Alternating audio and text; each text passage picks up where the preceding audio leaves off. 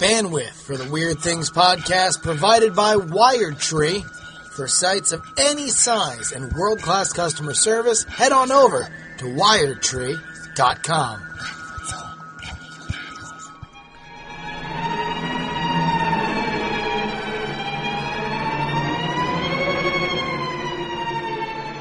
Ladies and gentlemen, welcome to the Weird Things podcast. I'm Andrew Main, joined by Mr. Justin Roberts Young. Hello. Hello, good sir. Good to be back in the saddle. Yeah. We're sans Bri today, but that'll be fixed soon enough. We'll all be here together in not too long. I know, we're trading off. We did the Dragon Con panel that you weren't on, and now you're on and Brian's not on. Tell you what, there's only one man, a through line between everything. I'm not trying to toot my own horn. Jesus. Oh, you. Yes. Yes. Yes. 'Tis the season. You're the reason for the season. Exactly.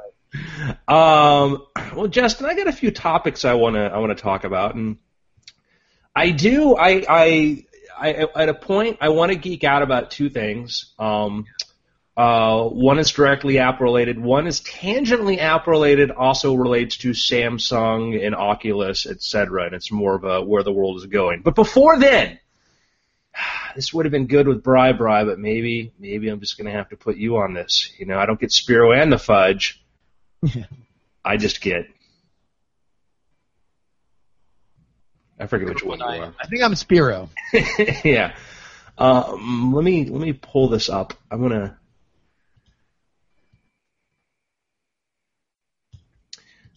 So what? I got an article here. I'm gonna send you the link to this. All right. Now, every now and then I see something come up, and I'm like, oh my god, this is exciting. I cannot wait to delve into this. And this is going to be a video. And you're going to have to use the power of your words to describe this to people. Okay?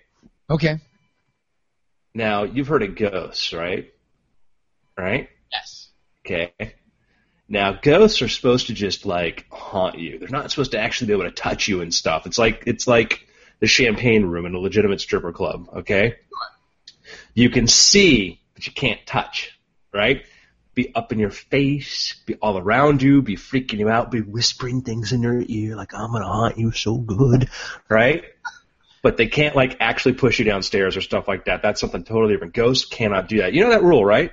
I mean, well, that's, according to popular lore, yeah. I mean, but it's always fuzzy. You know, it's always the rule that exists so it can be broken whenever we get into popular culture and ghosts. Like, they're always... is the one ghost that can push somebody down the flight of stairs or, you know, can molest somebody. Yeah, I think that's what it delves into. Like, that's when you're really dealing with, like, a demon or something else, too. Yes, that's it, right? Like, it's when that is... when it's crossed the line, when poop's gotten real. Yeah, there's some debate over this, but classically speaking, ghosts can only, like, just scare you, right? They can't actually cross this barrier. That's supposed to be the rule. And, you know, this is all legitimate scientific stuff. That's why there are entire departments at all the major Ivy League schools dedicated to this. It's why Google has a whole ghost program, because this is real, right? That's how we know it's not, by the way. You know, all Google right, so I've got your link. Police on the hunt for ghost burglar. There you go. All right? Now they're stealing stuff, right? Should I play this clip here? Now, first, tell me your reactions to the title alone. Okay, to Ghost Burglar. Number one, like you said, this seems to be stretching the bound. And listen, I'm going to say this next phrase very, very lightly. This stretches my believability about ghosts. And seems more in line that there are burglars who are just stealing things, and we're just finding ways that we can deal with that and calling it a ghost, then it would seem anywhere near plausible that these ghosts are out here stealing things. For what? They're dead. What are they going to do? Fence this stolen jewelry? Do they have ghost go-betweens to get ghost money? All right, now listen, skeptic, okay? You've already the one. I tried to lay down the rules at what ghosts can and cannot do, and you're like, oh, no, they can break the rules. They can push people down the steps. They can do stuff. They can do that.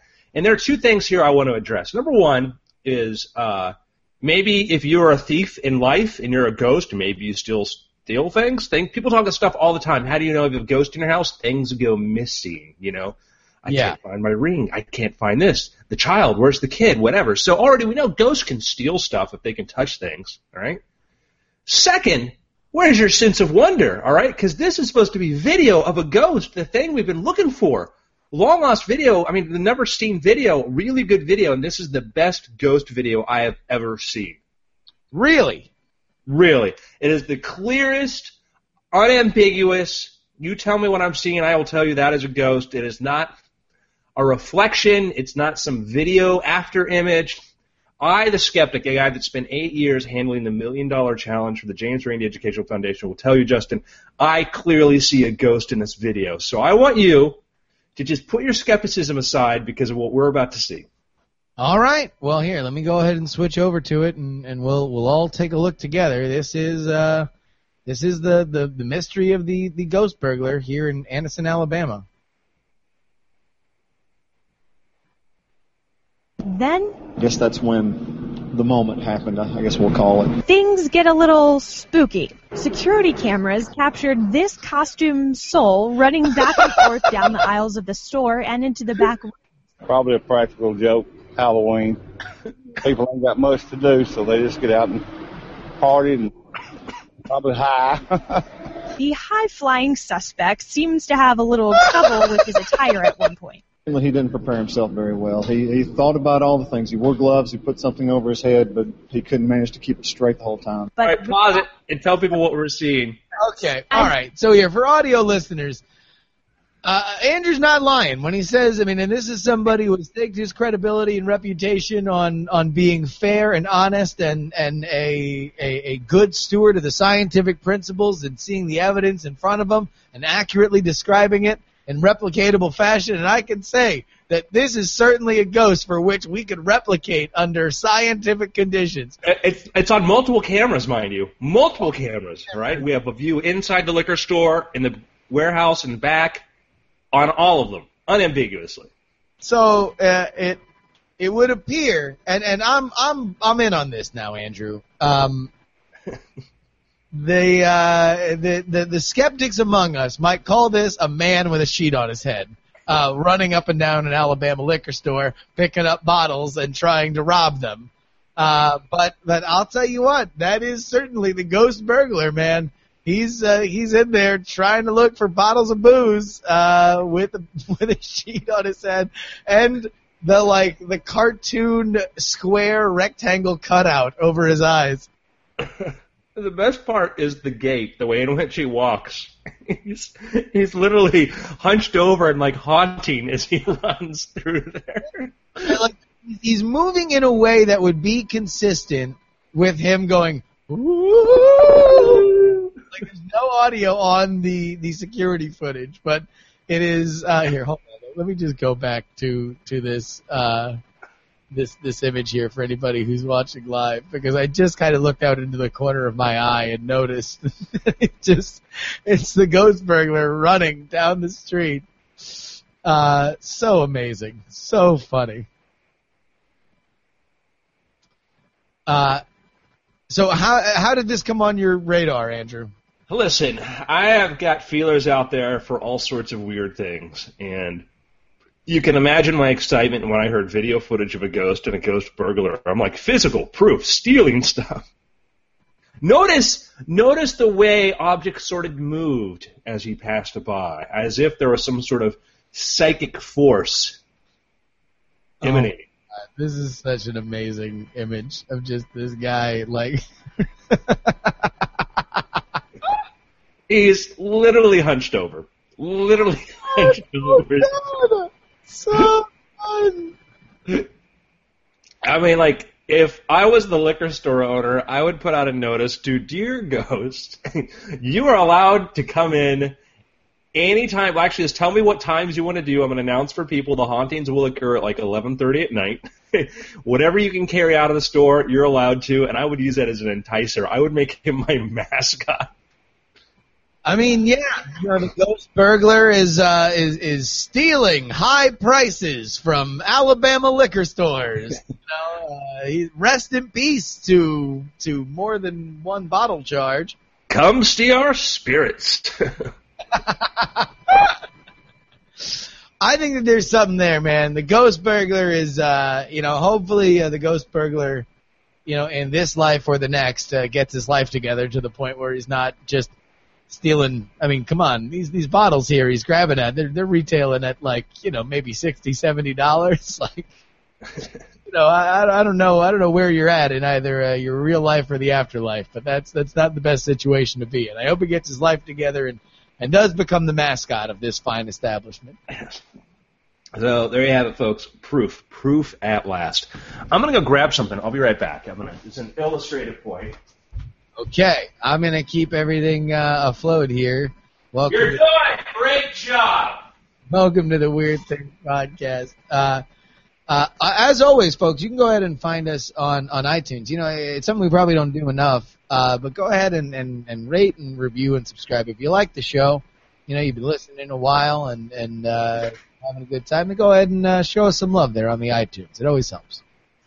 So, there was a couple very interesting announcements over the last couple weeks, and in my hands, I have something kind of interesting. I've talked about this before, but I don't think I've ever showed this to our audio, I don't think I've ever showed it to our audio audience, but to our people watching live right now. And I don't know if I've ever shown this to you. Have you seen this, Justin? This is not the Oculus, but another device, right? Yeah. Oops. This would be the Oculus. Oh. Yeah. That's the Oculus Rift version 2. This is it's the Dive. I think it's company Divros, whatever. I think it started as a Kickstarter. And what this is another device for viewing virtual reality. If you want to view virtual reality, you want to turn your head around all around there. But the way this works is really kind of clever. And it is based on some earlier ideas, and one of the things was like, the people who are at the MXR lab at USC, which I visited and talked about before, have created. And what you do is you take your iPhone here, okay, and you basically you drop it inside and close the thing up, right? And so now the iPhone effectively becomes it. You can see the two lenses there, right, which you can adjust. The iPhone becomes a virtual reality viewer using accelerometer, et cetera. If you have different kinds of software for that, you can have virtual reality experiences. And the iPhone tracking is really, really, really quite good, as is the tracking in the Google Nexus 5, which you can use with Google Cardboard, which is their virtual reality device, which I have over here. So these are all this class of virtual reality for hip styles that are kind of coming out now that are taking advantage that these phones are so loaded that, and I don't know if a lot of people know this, but the Oculus Rift version 2, which is very exciting and is really kind of the 800-pound gorilla in the space at this point, has a Note 4, a Samsung Note 4 that, like, if you tear it down, it literally just says Samsung Note 4 on it. I don't have the Note 4 inside of here. Well, I was on a plane with somebody from Facebook that had just visited Oculus like a week ago, and that's what she told me. Well, I'll tell you, because the Samsung, I'm going to get to the Samsung Note 4 in a second, what's going on with that. They did their own hip style thing. Yeah, so this is the Google Cardboard, Project Cardboard. This has got a Nexus 5, and this was inspired by the same thing that inspired the Dive. You put your little Nexus inside of there, and you do that. And then now you have this, and so now Samsung has come out with their own version of this. Samsung, it's their VR gear. Yeah. And what it is, it allows you that Samsung has a standalone thing coming out like this that will allow you to put a Galaxy Note inside of it. Yeah, I didn't know that the Galaxy Note's inside of my Oculus version 2, but there's definitely is a Samsung phone in there. Maybe it is. Maybe it's the same screens or something. Like you actually can still see the label if you tear it apart. So there was an announcement. Samsung announced some of their products, and they had on stage John Carmack, who's the chief technology officer of Oculus. He's also a guy who created Doom, just brilliant game developer. And one of the things that makes John Carmack very special is he's a guy that was very good at getting down into the hardware level of computers and pushing them into areas that we didn't think they could do before.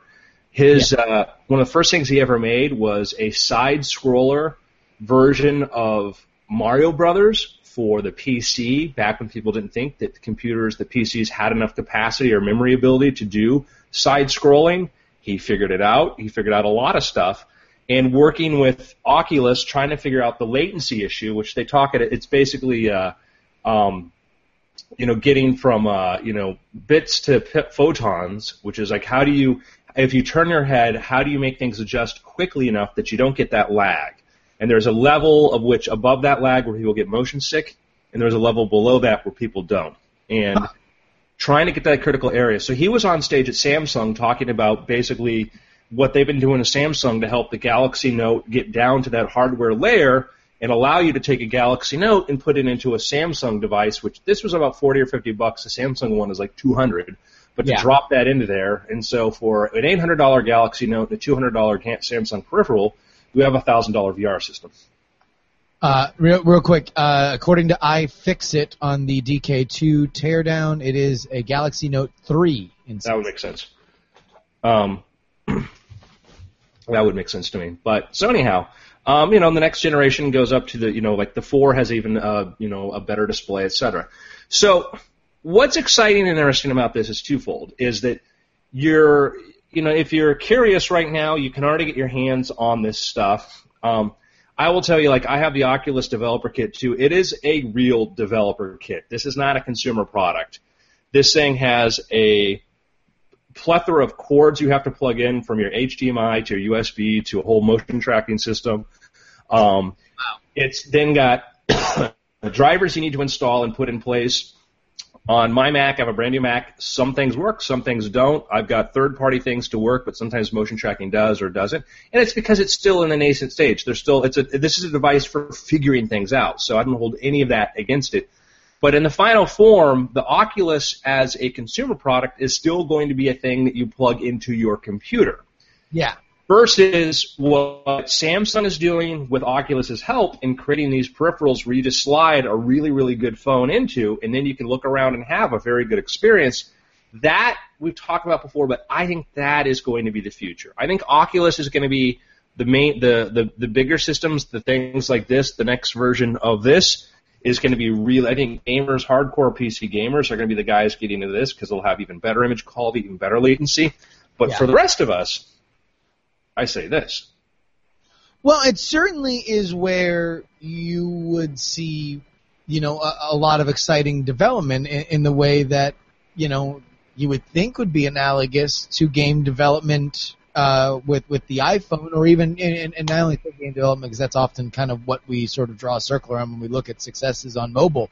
But if there's a huge install base that's already out there that now only needs a $100 or $150 peripheral to use their phone in a completely different way, then that just opens up so many avenues. That's true. And to make this thing work, to make a really good VR viewer, it's very, very simple. You've got two lenses. The Google Cardboard actually recommends that you use the same lenses that the Dive uses. You need two lenses that you can use pocket magnifying glass lenses, whatever. It's not very complicated, spaced away from a screen that is split into a left and a right side. And then just something to hold it. That's how complicated this is. There's nothing in here other than these adjustable lenses. It's a piece of plastic and a headband. Yeah. There are plans on, this was a Kickstarter project, I believe, with plans to build it from using a basic MakerBot. And so with a $400 3D printer and $12 in lenses, you can make one of these. Yeah. They're not complicated. And the thing that got me excited, one was to see that Oculus was supporting the idea of using phones, working with Samsung to create these things. that was cool to see. Okay, they're saying like Oculus is going to be something beyond just this headset peripheral. It's going to be a technology that covers a lot of things. That was exciting. And then the other thing that was really exciting, the other thing that fell into place was watching the Apple keynote and seeing Apple embrace the larger phone. Because the thing that makes for a better experience is, this iPhone, this is the iPhone 5S. It's great. But for VR, the screen size is smaller compared to my Nexus 5. Yeah. Right? Which is, been a long-running debate between fanboys and stuff. And a larger screen for me was a debatable issue until I started playing the VR and I realized, man, having an even bigger screen like the Galaxy Note or whatever and be able to drop that into a Dive or some other peripheral means that pocket device that I have that I shell out, $500, $600, whatever, I can then also be part of this really cool virtual reality future. Now with the iPhone 6 and the 6 Plus, you have devices that should be fully capable of that. So when we all gathered together and had two big questions that raged through America last week. Do you get an iPhone or an iPhone Plus? And who the hell is U2? I think they're like Coldplay, I think. I think they're kind of like that. Which, by the way, I think that might be my pick of the week was that website you sent me. That's Yes, like whoisyou2.com or something. Yeah. .com. It's just all Twitter comments of people shocked that there's this band and they're called U2 and they showed up in their iTunes.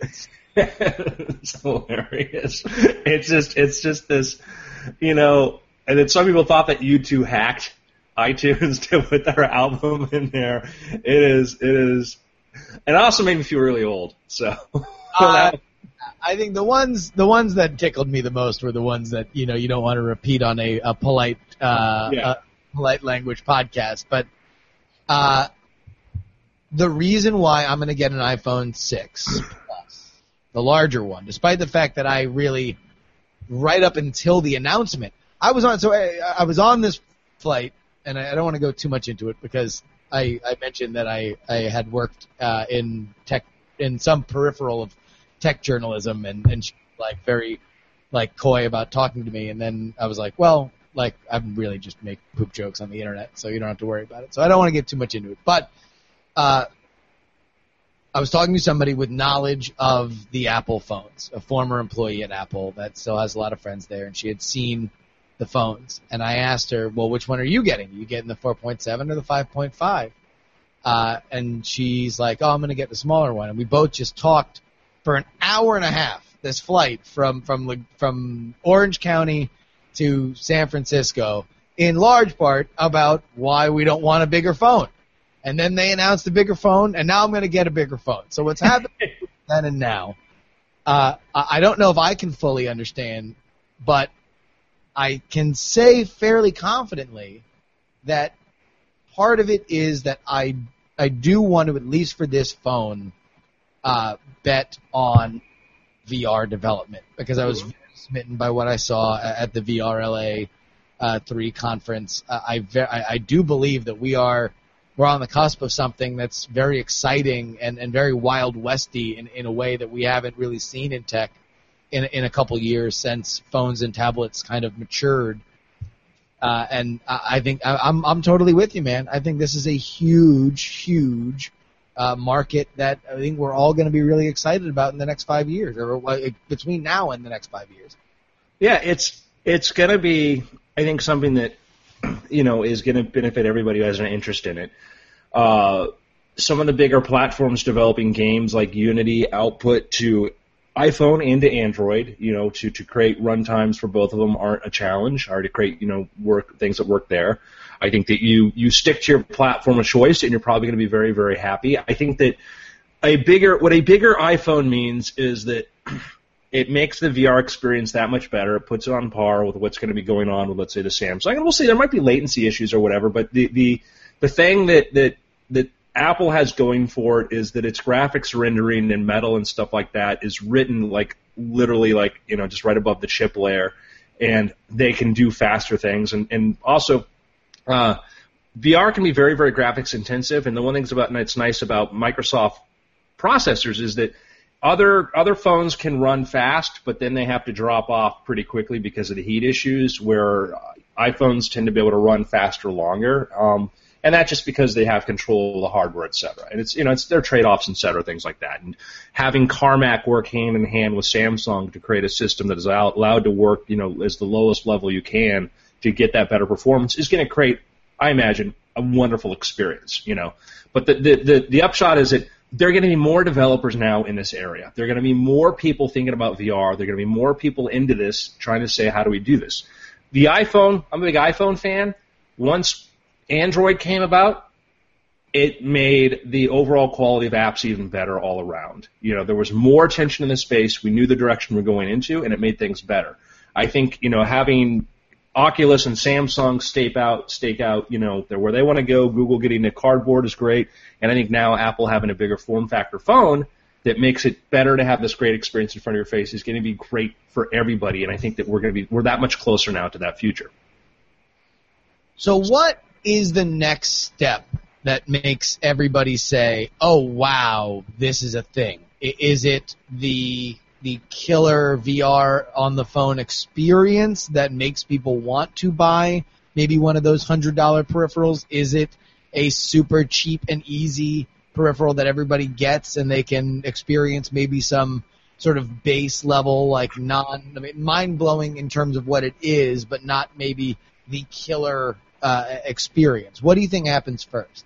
I think that, it might be like PCs and smartphones were for everybody else. Each person has their own sort of thing that then makes them go, oh, I get it. For me, the iPhone, the big part was having a browser. Once I had a really good browser and I could surf the web on my phone, I'm like, this is it for me. For other people, it was, email, a different email than, what's that? Grinding on that Edge connection. Exactly. Oh, my God. Remember that. I think that was, for a lot of people who are big BlackBerry users, it was like, well, I have the thing that I really care about the most with the physical keyboard, so I'll wait longer. And I think it's different. For some people, who liked the sort of like a PC openness sort of nature, the ability to sort of customize and tweak like they do their computers, that didn't happen for them until Android came along. And there was, prior to Android, you had people who were, breaking up, all the sort of ways to unlock or hack your phone. That was big, and then Android came along and satisfied a lot of people and gave them the ability to get under the hood, and that made it special for them. With VR, I think that it might be, a really interesting experience is when you put this on your face and you watch a movie. And it's hard to understand what it's like when you see somebody from the outside, who's here just watching a regular movie, because it's like, well, there's just a screen in front of your face. What's the point? But once you have this on your head and you watch a movie and you can drift your head all around, the screen feels like it's giant. You feel like you're in a cinema. You're in a different place. And with good earphones in there, the sound is different, and it literally is a different. You're in a virtual space, but it feels real. And that's something as simple as just content like that. And there are movie players for that, and there are movie players for the Google Cardboard, where all they do is just create this screen in front of you that you can look at and watch a movie. But with it feels like you're in a big room with a big screen. It's different. You can be in a small room, you can be in a bedroom, you can have, your girlfriend sleep next to you, and you put this thing on, all of a sudden you're transported. And that's a killer app. Well, I was, United's got this cool thing now where they're beta testing being able to just stream from the plane's Wi-Fi from their servers. You can stream a movie locally. And it's free. So I watched like Zombieland on the flight out to Vegas. But something like that, if I could strap something to my head and stream that movie right there, and now it looked bigger, it wasn't just me looking at my phone, like that would be transformative. I got an idea. What if you had like and I agree with you. I think we're very much in agreement that this is going to be a lot more than games, right? Mm-hmm. But in terms of experiences, if you had let's say a Slender Man type of game, which has been its own sort of phenomenon within a certain demographic, like I think, that people freaking out with the helmets on their head, like totally going nuts, like that would be, I think that could be something that would get attention, that all of a sudden it would be a new fun experience. Totally agree. And I think that, one of the selling points and the reasons that people are getting excited about creating for Oculus, and I've sat through a few demos, and some of the other ones, is that there's enough really good demos out there that if you're a developer or somebody looking ahead to see what will this be like a year from now, you can see the potential there. There's one of the ones the popular ones is one you're in like a dark dungeon and somebody's stalking you, and it's freaky. It's a low tech game, but the experience is interesting. The Oculus demo Tuscany is this beautiful house in Tuscany that you walk through, you hear the water, you can see the leaves blowing. It's a beautiful thing in of itself, and that you're going to see this idea that it could be used as something like, hey, when you want to take a break from all of this and just spend a few minutes in here, you can take yourself to a beautiful place. Late at night, if you want a different experience when you're flipping through Netflix, instead you pop this thing on your head and you play. You do something in an installment sort of space. You play some little horror game that maybe comes in 5-minute or 6-minute chapters or something like that, which is a big growing thing. So I think that it's going to be, it could be gaming content. It's going to be, I'm involved with people right now developing narrative content, which is not gaming content, but like immersive sort of experiences. I'm involved in 2 projects for doing stuff like that because it's just, an interesting area. And I don't know if this is stuff that's ready even a year from now. It'll hit prime time, but the momentum is, starting. Yeah. Very exciting stuff. It's the reason why I bought an iPhone 6 Plus, or will be buying an iPhone 6 Plus, is because I think it is for real, and I'm excited because, I know that I have so many friends with these, big honking phablet phones that I think, there's going to be a reason to have them. There's going to be a real big new reason to go out and buy one. I'll give you another simple experience that it changes and makes better. Watching a movie, a 2D movie in here is actually, in a distracting environment is a better experience than just watching it on your TV or on your screen. An even simpler thing is if you make a 360-degree photosphere, either using Android or one of the apps or the iPhone or like Microsoft has, like with PhotoSynth, if you make a photo that goes all the way around you, just a static photo, you can view it on your phone. By moving your phone around, the accelerometer shows you where you're pointing. It's cool. It's a very, very cool thing. If I take that same file that you're looking at that, and I put it into an application that lets you view it when you have something strapped to your head and you can move your head around you, it is an entirely different experience. It is immersive. You're looking at a static scene that's not moving. It feels like you're there, but photography becomes a totally different experience. You're stepping into the photograph. Wow. And I've shown, that's one of the demos I show people with the Ghoul. I'll show them some of the really cool video graphic stuff with the Android, with the cardboard. Then I'll say, watch this. And I put them in a photosphere of my living room. Huh. And it changes, you're looking around and you're like, I'm here. I'm totally here. I feel like I'm here. Wow. And that's a thing that, like, if you're looking for low-tech things, is like, I look forward to, like, I played on my Oculus, like, there's a cool video walk, a thing where you can walk through the engineering in the Star Trek Next Generation Enterprise, right?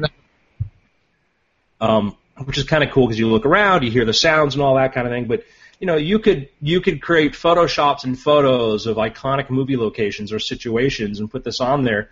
And it's low tech. You could use existing Photoshop tools and things to create these things now, and I guarantee you, it's an interesting experience. So certainly so. Do you think it gets to the point where,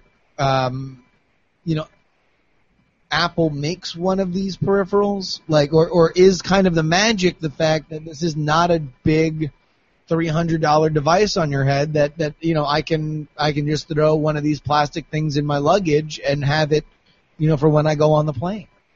I think that, getting down to what the difference between, let's say, Apple and Google is, I think that Google is much better at throwing a lot of things out there and saying this works, this doesn't work. And Google doesn't so much make choices as much as see where the direction is going, and then put resources behind that and put brilliant engineers and researchers into doing it. Where Apple is, Tim Cook was on Charlie Rose. He described it. Says, he's sitting at the table, the famous oak table. He says, you could put every single product that Apple currently sells on that table. Yeah. Right? Apple is the largest company in the world because they focus, they drill down. I think Apple, the best thing they can do is just keep coming up with really, really, really good hardware via the phones that do this. Maybe if this thing takes off, make a large screen phablet type iPhone, iPod. I think that incorporating these technologies into they have a development environment called Metal for developing games, which is why you can play like amazing games on these things. I think putting in core functionality into there doing that. But I think ultimately, some of the best application successes happen from letting people outside of Apple developers and whatever just run with it.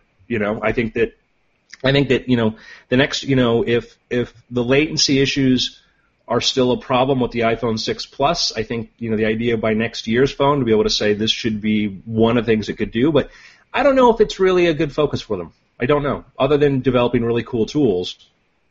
I think it's going to be where the devs go with it. Yeah. If our cool experience is, I could see it just being a thing that's sold in Apple stores. That that there have been products like Nest and these Hue lights and everything that Apple has kind of got behind on a retail level, or the Beats headphones before they wound up buying the company. So, I could certainly see that, but I do think that it's going to be product first. It's going to be where the devs go, where the experience goes, and I think that's kind of what's really so exciting about it is that right now you got a lot of people trying to make stuff, and there's not one master of it.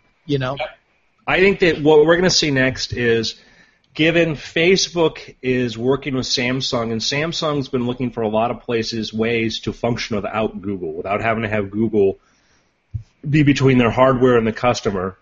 Yeah. And I think that we're going to see a reaction from Google where Google Cardboard is going to become, we're going to see a new iteration of this very, very, very quickly. Perhaps the dev kits, everything else like that's going to get more sophisticated and more resources because I think it's really going to be a war between Google and Facebook because Facebook owns Oculus and Google sees Facebook encroaching on their space, and I think they're going to want to get in there in a big way. And I think that Apple's going to say, well, we just want to sell hardware, have something that runs on what we do, and fine by us. So we'll see. It's awesome, It's gonna. This is the amusing part. Is going to be is looking back at when we talked about the first iPhone and geeking out over that. Looking back at how we looked at some of these other technologies and looking at where we are today, and it's kind of funny and adorable. And then, a year from now, looking back, and it could be like, remember how we're so excited by this, but nothing's really happened. That was then, that it hasn't evolved that much. Or it might be, 2 years from now looking back going, oh my God, look at how this thing has become a part of our life, or we're talking about games or experiences that are in that environment, and it becomes a transformative thing. That's kind of the thing as we know now that, maybe one or the other could be something totally different. And that'll be kind of fun to sort of revisit. Go ahead, sorry. In the lightning crashes nature of tech, we have this kind of dawning as I think the click wheel iPad officially retired. Yeah. iPod, sorry. Yeah, that is being sunsetted. No more click wheel iPod. Which, about as big a revolution as existed in tech at the time when it happened. Now, to go back, remember when I brought mine in to school? Yes. Well, no, I actually was gone at that point. Okay. It was my freshman year of college, and I remember very distinctly watching the Super Bowl, and if I'm placing it correctly, it was the Raiders against the Buccaneers, and it was the first Super Bowl commercial for the iPod, and I watched this guy load up his music on his computer and dance out the house, and I was like, man, what a waste of money. Who would need that much music on them at any given time? And then I got one for Christmas, and obviously there's been many, many, many words said about the iPod and how important it was, but it was just that one moment where you realized, for me, it was like I could dial up my own soundtrack. The soundtrack to my life could be a thing. I could score my own existence, and that was mind-blowing. It changed the game. You know, it was at the time when the first iPod came out, and it is weird to think, it is strange to think that we have listeners that were born after that period. Like not just like, you know, children, but, you know, young, you know, 12-year-old, 13-year-old adults who are making rational decisions and having intelligent conversations about tech and all this were born after that thing came out. And it's hard to think about a device that's innovation was a literal wheel you could spin and move being such a revolution, but it was in a typical of Apple, it's not the idea that, like, hey, we put this little spinny knob on there. It was that Apple said, what if, because people were getting bigger and bigger music collections, many of them through, we'll say, illicit means, the problem was you had all of this information, all of this stuff, and it was sitting there in files and file headers and file stuff. How do you organize this? And there were other applications that try to do this. They're trying to do this, but the idea of how do you bring this, how do you make this portable like a Walkman? And Apple, and, you know, probably was, you know, Steve Jobs largely said, you know, you need a simple way to get to that song right away. Yeah. And that's what the click wheel did, and it gave you this sort of tactile sort of experience that went beyond just pressing buttons up or down, left or right. Gave you this one-handed way to just, boom, drill down, so you could be sitting there and say, like, I feel like Billy Joel. Billy Joel, boom. It was that form of the instant future. It was the realization the problem was really navigating all that information. And from there, from that thinking and saying, you know, we think we can do this really well, we got the iPhone, the iPad, and we got, you know, this Apple vision of the future. From a simple, how do you organize all this music data? But it was just that getting to that core idea. Well, we saw something new last week. We did. Apple unveiled their version of what they think the smartwatch should be. First impressions. The Apple Watch.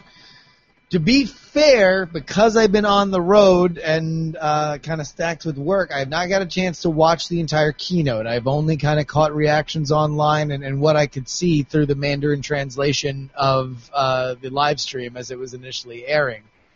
But from what I understand, and I spoke, I actually got to run into my buddy Steve Kovac, who is the a product reviewer, tech writer for Business Insider, was at the Apple event, got to be hands-on with the device as much as Apple was allowing people to be hands-on with the device, which was to put on a copy of it, watch a looped video demo, which was the only thing that the demo was showing, and then the Apple employees had one that they could actually do things with, but you couldn't touch it, and they were very clear that it was not going, that it was not doing as much as it will do when it's released. All that being said, I think it's a fascinating, place for them to go, and I have similar initial reactions to the Apple Watch as I had to the iPad, and now it's funny, I didn't put two and two together, but that was the same reaction I had with the iPod. It was just like, at one hand, it's like, it looks cool, but I don't know if it's for me. And then I got my hands on both those products and realized immediately, like, oh no, this isn't what I thought it was. This is something different. This is, as Tim Cook said, this is the most personal tech experience that you can have, and I'm excited to see where they go with it.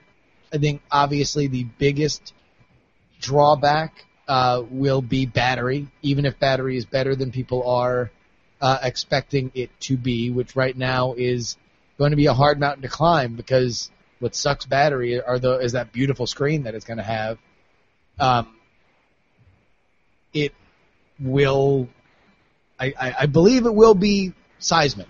It's going to be a big change, and I'm very excited for the dev community to be a part of it, and people to just look at this device, and between what Apple's done and where they think it'll go, make whatever the future of these kind of wearables are, because I think this is whatever it is will be the blueprint for what we see in wearables, because nothing else that's come out yet has really been that, beyond just being the parrot echo of your phone.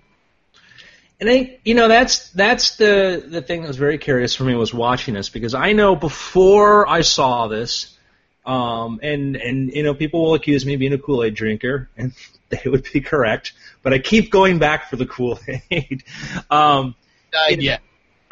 Before, and I was a rabid PC guy who just was frustrated with Mac people and whatever, and one of my friends was this big Mac boy who I used to always ridicule and make fun of, because he was a Mac boy in the 90s, which was a different company then. But pre-Steve Jobs coming back. But anyhow, before the announcement, if you asked me what I wanted, I would have told you I want my phone but on my wrist. Yeah. That would have been what I would have said. Well, this is what I want. I want it Wi-Fi free. I want this. I want my phone but on my wrist. Of course, Apple announces that they've got the 6 Plus, the big, huge thing, and I'm a guy that to no end loves to make fun of people whenever they pull out their really big phablets and ask them if they had to take it off their wall mount. I'm the guy. I'm now going to be ordering the 6 Plus. So, partially 5-inch monstrosity. Yeah, I'm going to be.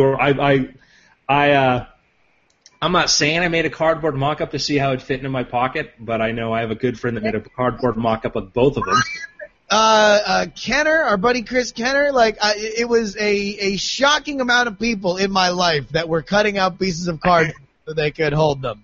It was a snapshot of my existence when I realized who are my allies. Yeah.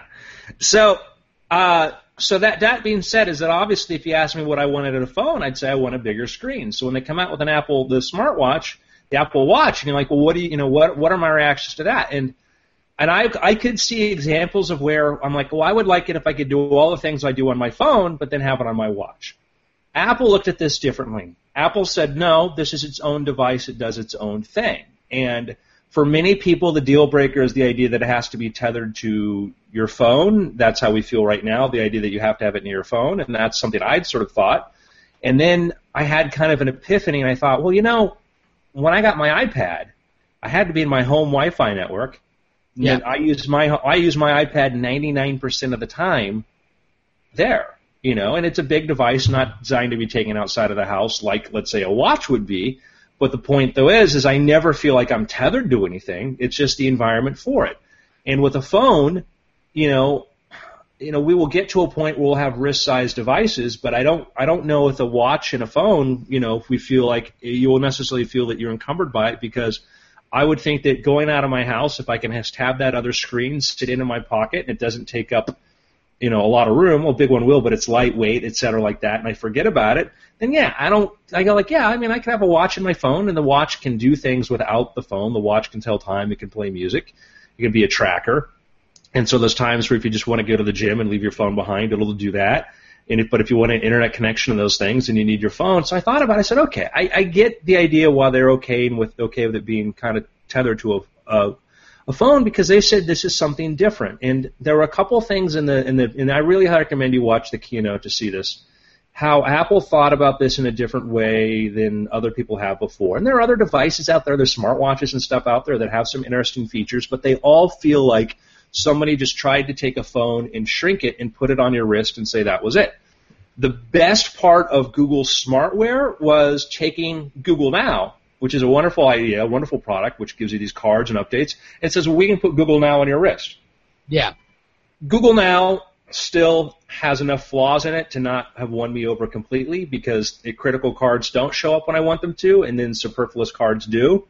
And it's got that Google weird algorithm and things going in there deciding things that make it frustrating, but it is still a very cool thing. And there is that little bit of delight when it pops you up a direction or something like this when you didn't expect it, and it's helpful. And so it's a neat space. But anyhow, Apple obviously thought that Google Now is good because now they have Glances, which is their version of that, which is going to be for the Apple Watch. Which you've already seen a little bit in the notification screen in iOS 7 and 8. Yeah, absolutely. They're see yeah. little bits of information that they know about you, stuff like that pop up there. But yeah, absolutely. And I think the thing that was curious is to see like where was Apple thinking differently and what did they surprise us with? And there were two things that right immediately popped out at me. One was that they added a physical, it's a physical button, a digital crown as they call it, for basically to replace. You can still pinch and zoom, but they came up with this physical button on the watch using the watch crown to let you get into something and spin it and go drill way down into something or go through a list or whatever. And I thought, that's an interesting choice there because this is a company that hates buttons, but they've added a button to it. And I think that for them, they look at like the context of it, they see it as twofold. The watch is either something you never look at and you interact with it by touching, but when you do look at it, you're going to want to get through a lot of information and get to it quickly. They didn't put a bunch of screens you swipe through like the phone. All of your apps are there on one big screen in this sort of honeycomb thing, and you pan around till you see what you want, and then you drill down to it. And it's the idea that, how would you design an iOS interface in 2014 versus 2007 is another thing, too, is that it's a ground-up thing where the iPad and the iPhone sort of needed to be iterative of each other. This gets to be something different because you can have much, much faster processors. You can put all those things in one place and do that. That was one thing that was interesting to me to say. Like they've really, really thought through this, and I don't think it's just a half-assed marketing solution. I think this is an engineering solution. It seems like it. This is like we talked about the click wheel. This has been their really kind of the secret to their success is being able to manipulate the device. For sure, and I think that's the thing is that we look at the click wheel like it's just a wheel, but no, it's this other way to get to drill down into stuff very quickly, and then the way that it does vibration alerts. They have something they call it the taptic engine, and they talk about how this thing feels like it's tapping on your wrist instead of the descriptions of the Android Wear right now is it's like a phone vibrating on your wrist. It's a jarring sort of thing, which will get better. But Apple out of the gate says, no, this is different. This is intimate. This is on your wrist. This should be gentle. This should be the kind of thing that just subtly tells you, hey, you're getting a call, or hey, here's a notification. And that was a pivotal point for me. It was for me to understand that they see this context differently. Being on your wrist isn't just how do you put a screen on your wrist. What does that fully mean? They talk about the data it gathers, and now they're talking about how it interacts with you. Once this thing is making skin contact, it's touching you that way, they look at it in a different way, and even in the ways you communicate. They show how you could tap messages to your friends, which, I think, I could think of many situations I'd be at a party with a girlfriend where I'd be like, just tap me 3 times when you want to go, would have saved a lot of trouble. Yeah. And it's those touches there, things like that make me think about it differently. But also what's exciting to think about is apps on the iPhone tend to be better than desktop apps. And that's because developers have to think about things differently. They get to reinvent from where they start from, and they simplify. When you start creating apps for the Apple Watch, you're going to be in a situation where you're going to say, okay, I have to get down, do exactly what the person asks me. I can't have them go through a bunch of screens or have them press a bunch of buttons. If it's voice dictation or whatever, I've got to get it right the first time, and I need to know about my user, and I need to make things better. I'm really excited about that. So excited, I wrote a 5,000-word Tumblr post about why I plan on writing books on the Apple Watch. Yeah. Which I have not finished yet because it is indeed 5,000 words. But you guys, where is that? AndrewMain.com? Yeah, AndrewMain.com. Click blog. It's AndrewMain.tumblr.com. But yeah, so I'll cut to the chase on that. And why I'm excited about that is because dictation software sucks. Dictation software, technically, it's very good at recognizing words. It's horrible with punctuation because they just assume you'll just say, Justin walked into a bar, period. Yeah. Someone looked up from the table, period. That's not a natural way to tell a story. It's not a natural way to dictate a story to somebody who's an intelligent stenographer. That doesn't work. The options, and then after you do that, you then have to spend time going back over your copy, adding grammar, etc. And there are some people who dictate like that, but I don't know any professional writers who use dictation software directly like that. I'm sure there are, but the vast majority don't because of having to say grammar and punctuation, and it's really hard for a machine to understand that too. I can imagine with an Apple Watch, using dictation, and then using my finger to touch the surface of it, is that every time I want to say period, I just tap it once. Every time I want a comma, I just stroke it. Every time I want to do a new paragraph, I do a line across. If I want an exclamation point, I press it hard. And that's another thing, too, which is interesting with the Apple Watch, is it just doesn't understand touches. It understands the force pressure of a touch, which is a different kind of experience than we're used to. But anyhow, I can already see how it can make dictation better because instead of having a screen I look at, it's a screen I never look at. And that's where it's going to be really exciting to see is applications designed for you never to look at a screen. Not about the screen, but just about touching it, telling it what you want, not using complicated codes and stuff, but just being smart enough to think that it knows what you want and then to give you the ability to simply interact with it and tell it, yes, no, etc. But I digress. Well, listen, I think we've long talked about the idea of software without a screen. I think we both kind of longed for the idea of a more kind of just audio internet. I think that there's a huge kind of potential there, or at least to play around with that idea. I mean, it's interesting to think about that and to look at that as its own platform. Mm-hmm. Not just a notification center like the Sure. Yeah, that's a big thing we've thought about. For over 10 years, I've thought about the idea of what would the internet be like if it could be an audio experience. You have to think about things differently, and giving meta tags and information and stuff becomes critical. But now we have tools that can be pretty good at doing that. You have software that could sort through photographs and tell you if there are famous people in there, and it can recognize that. You have software that tells you who your friends are, et cetera. But when you get rid of that visual component and you create interactions designed for when you're doing other things, average person spends 15 hours a week in their car. 15 hours a week in their car, and that's a place where they're legally not supposed to be looking at a screen.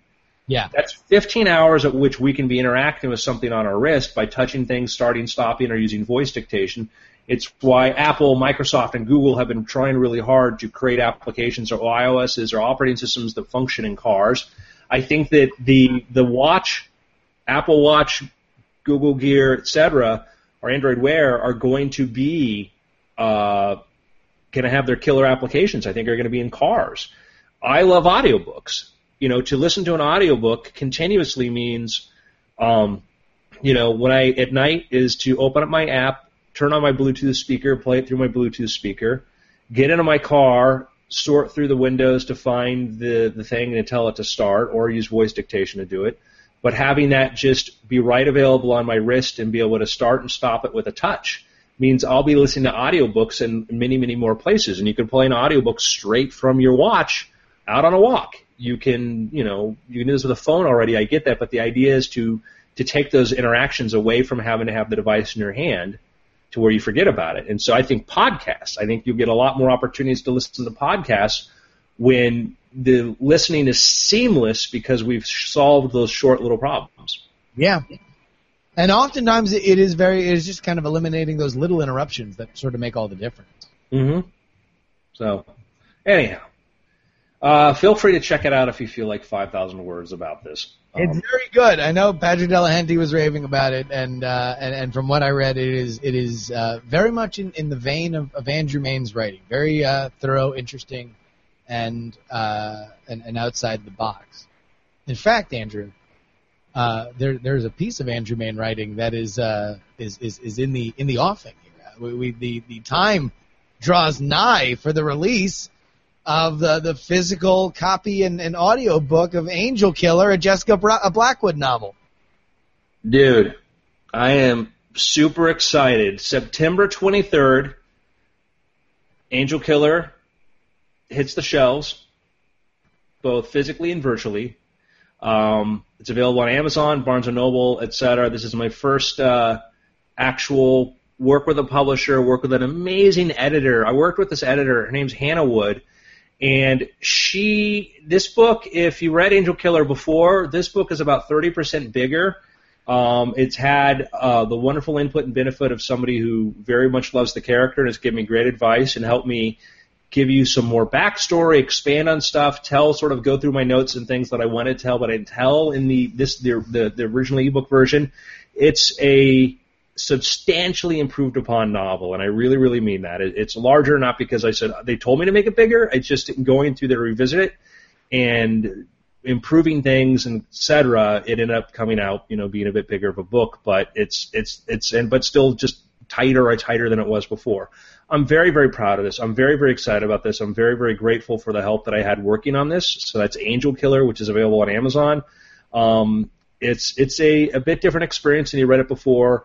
Every paragraph's been touched. The hands on it have been, everywhere on it. Again, I'm so grateful to my editor, Hannah Wood, who, if I show you, the version that I got back, it was, a red-filled entire, a manuscript of that, and these were very conscientious thoughts and things like this, and, adding details, and sometimes you don't necessarily agree with everything, but it was just a very, very, very good experience for me. My writing has become better since working with Hannah on this book.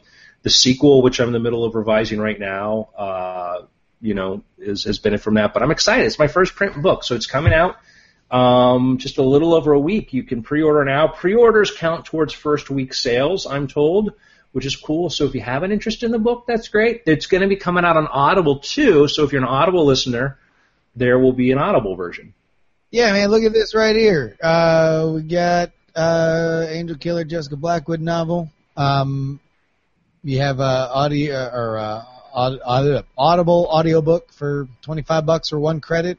Audio CD, if you're going to be that guy, you can get it for $30.29. Paperback. I have a friend who asked about that. Really? Yeah. That's awesome. So go ahead and check it out, man. I obviously I worked with Andrew on the original ebook version and some of the revisions that they made for this version.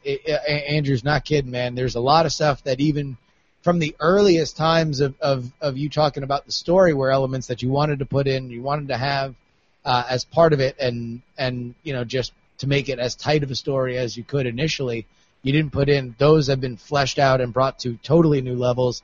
And I'm excited to listen to the audiobook, man. I'm gonna get all the versions of it. I'm gonna get me a Kindle, a paperback, and the Audible audiobook version. But I helped you go through and select your narrators, and I'm excited to see what they did. And also, like the Kindle version, one of the reasons I liked, I was happy to work with HarperCollins and Bourbon Street Books on this, is their pricing on this is better than a lot of others. So the Kindle version's only like $4.74, even though it's a major HarperCollins release, and that's with the Amazon discounts, whatever. But anyhow, I wanted to try to make this thing as accessible as I can. So the Kindle version's under $5. It's a full-length novel, etc. Anyhow, I'm excited about it, and I've had a lot of people tell me on Twitter, email me that hey, they went ahead, they liked it before they bought it, or they hadn't read it before and they bought it. And I appreciate that. I really, really, really, really appreciate that. Thank you guys. And I'll tell you what. Don't take our word for it. 229 reviews on this thing, and it is 4.5 stars. The majority of the reviews that are on this book are 5-star reviews. You don't see that a lot. This is an absolute accomplishment for Andy. And that was the version 1. And this one, the new one, which has now been reviewed by Publishers Weekly and Book List. Publishers Weekly called it delightful. Book List gave it a very nice review. The reviews from that part of the world, the grown-up world, so to speak, have been awesome, have been fantastic. As they've seen this new version, so that's been even more well received. So I'm very, very thrilled. So everybody, go ahead and let's make it happen, man. Go ahead and check out Angel Killer, Jessica Blackwood novel. We'll talk about it again next week because that will be the closest episode to it coming out, but September 23rd is when you need to buy it by. Let's go ahead and make as big a splash as we can for Andrew right here. And listen, if you haven't read the book, you're gonna dig it. It's really, really, really, really smart, and it's something that I feel like anybody who listens to this show will very much appreciate in terms of how this story unfolds and how the media and the public at large are fascinated and hoodwinked by the events of the book. I think it's very much up the weird things alley. And I've mentioned this briefly, but I don't know if I really fully explained here. My writing from Public Enemy Zero to Angel Killer, the novels I put out there, I didn't find my voice as a writer until I had the Weird Things podcast. until I was able to have conversations with you and Brian and then our audience and people in the back and forth. And I saw we have this shared interest that we love crazy, we love the weird, we love the strange, we love science, and we love understanding why we think crazy things or why we're fascinated by that. And that gave me a voice. It gave me an approach to go into writing and help me figure out how I was going to tell stories, who I was going to be telling stories to. And my audience is you, Justin. It's the people listening. When I sit down to write a book, know that it's being written literally for you. Patrick Delahanty, Rebecca Graves, everybody. I mean, literally, that's where I'm thinking about this. Like, how do I entertain these people? Anybody else who's come on board, thank you. Yeah. But it starts here, and I'm not trying to be patronizing or whatever, but I mean that's absolutely being sincere. I found my voice as a writer once I found this audience. Very exciting stuff. I'm excited to read it. I haven't read the full finished new version, and I'm pumped to do it on September 23rd. Go ahead and check it out. Go on Amazon or your preferred book buying website and make it happen. Listen, I'm going to give you a little, in motion, sign of the support for Angel Killer. Andrew, you ready for this? All right. Been watching here in the chat room. We have one of our listeners here. I think it's going to be safe to say an Android fan. We did a lot of talking about Apple devices. He says, I wouldn't accept the job that required me to carry an iPhone. I'd look for a new job. It's not necessarily even Apple's fault. I hate people who use the devices. Sycophant sheep. And then, 3 lines down, we start talking about Angel Killer. Woo! Angel Killer! All exclamation points. That is the cross-section of support that this book has generated. Go ahead and be part of the movement. Go get Angel Killer. There you go. Hey, listen, what's right for us is what's right for us. What's right for you is what's right for you. I think Angel Killer is right for everybody. There we go, and that's all that matters. Yeah. Justin, do we want to do picks? Sure. Yes, we can do picks. I'll start. Go ahead and do a pick first? I had a bout of insomnia last night, and I ended up watching parts of other movies and then finally watching a film, which I'd seen, advertised before. I'd seen it on Netflix. It finally came out on Netflix streaming, and I said, put it in my list that we'll watch later. And I finally decided, you know what, I'll watch this because it's very much on topic of weird things. And that is The Machine. It's a movie directed by Cara Dog James, which is kind of a really awesome name. And it's about this guy working at this, and it feels like kind of like every 80s direct-to-video science fiction film. It's about a guy working at a government facility, and it takes place like in Wales, a government facility, and developing an artificial intelligence, and what happens from there, and the artificial intelligence of taking the form eventually of a beautiful young woman. And it deals with a lot of interesting themes. It's a I don't want to call it a low budget. It's not like a Paranormal Activity type level movie, but it's a smaller film. It's a much smaller film, but it's action. It's shot very, very artistically. It's very much inspired by, the soundtrack is very much a Blade Runner-esque sort of soundtrack. It deals with artificial intelligence and consciousness, and there's a very kind of cool opening scene dealing with, a Turing test, etc. But it's a fun little movie. I recommend it if you really like sci-fi and robots and, beautiful girls who are robots. Check it out. It stars Katie Lotz and Toby Stevens. Katie Lotz, I think she's on Arrow. And again, I enjoyed it. I didn't know what to expect out of it, but it was, it's a smaller movie, and it kind of stays within the space that it starts off in. But nonetheless, it was I was entertained by it, and I could tell that the writer-director, Cara Dog James, put a lot of thought into it, really asked questions about artificial intelligence and tried to tell something that was going to be smart. So that's my pick, is The Machine. Available now on Amazon streaming. Netflix streaming. It's on Amazon too, yeah. All right. So I don't know if I told you this story, but we were in Dragon Con a couple weeks ago, and a panel, and it was kind of like for fans of weird things, but it was basically just me, Brian, and then we called up Veronica and Tom. But after the panel was over, a very nice man comes up to me while I'm still standing behind the table there. He hands me his card and just walks away in a kind of mysterious sort of way. He says, enjoy the talk, and walks away. Look at the card. None other than Lauren Coleman of Cryptomundo.com, which is, I think, if you are into cryptozoological stuff, he is kind of the I guess, so to speak, the 800-pound gorilla if we're talking about fantastic beasts. But he's great. He's one of the best writers on Bigfoot. The blog is consistently updated. It's not written like somebody's scrawling their manic writings on the side of a sheet of cardboard. Like it's very well done. He's a very good writer, and I want to recommend everybody, if you dig weird things, and he very much enjoyed our talk, which was entitled "Bigfoot Isn't Real, but He's Awesome," which has kind of been our crest for weird things since its very inception. And he was very, very cool. I got to talk to him for a little bit, but go ahead and check out Cryptomundo.com. Sweet. Very cool. Sir, we managed without bribery. We did. And I don't think I'll be able to do next Sunday. We'll see. I probably won't. I'm going to be in Singapore, so. Well, we'll try to figure something out. When are you at? We can do the scheduling stuff afterward. But we will have some sort of Weird Things representation next week, and we will make sure that everybody knows that. Yeah, I'll be on a plane at this time next week. So.